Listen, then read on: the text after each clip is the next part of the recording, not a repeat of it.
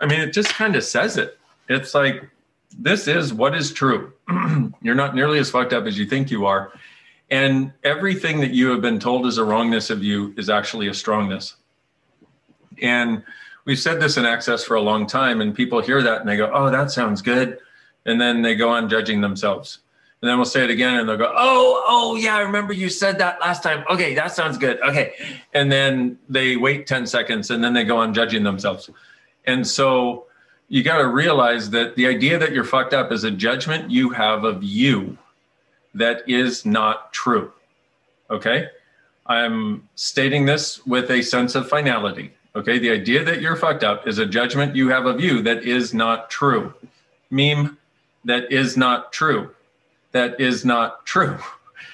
That still, 10 seconds later, is still not true.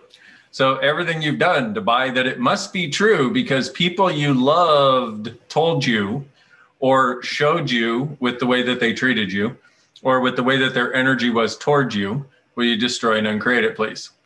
Right, wrong, good and bad, pot and pock, all nine shorts, boys and beyonds. Everything you've done to buy that you are the most fucked up person in your family, that you are the most fucked up person on the planet, that you're so fucked up that you're even on this call hiding how fucked up you truly are because you don't want me to know and you don't want everybody else to know, but especially me, because if you show me how fucked up you are, I might not give you all the energetic yummies that everybody else gets. Will you destroy and create it all, please? Right, wrong, good and bad, pot and pock, all nine shorts, boys and beyonds. No, my beautiful friends, it is precisely because you were so fucked up that I want to give you energetic yummies, okay?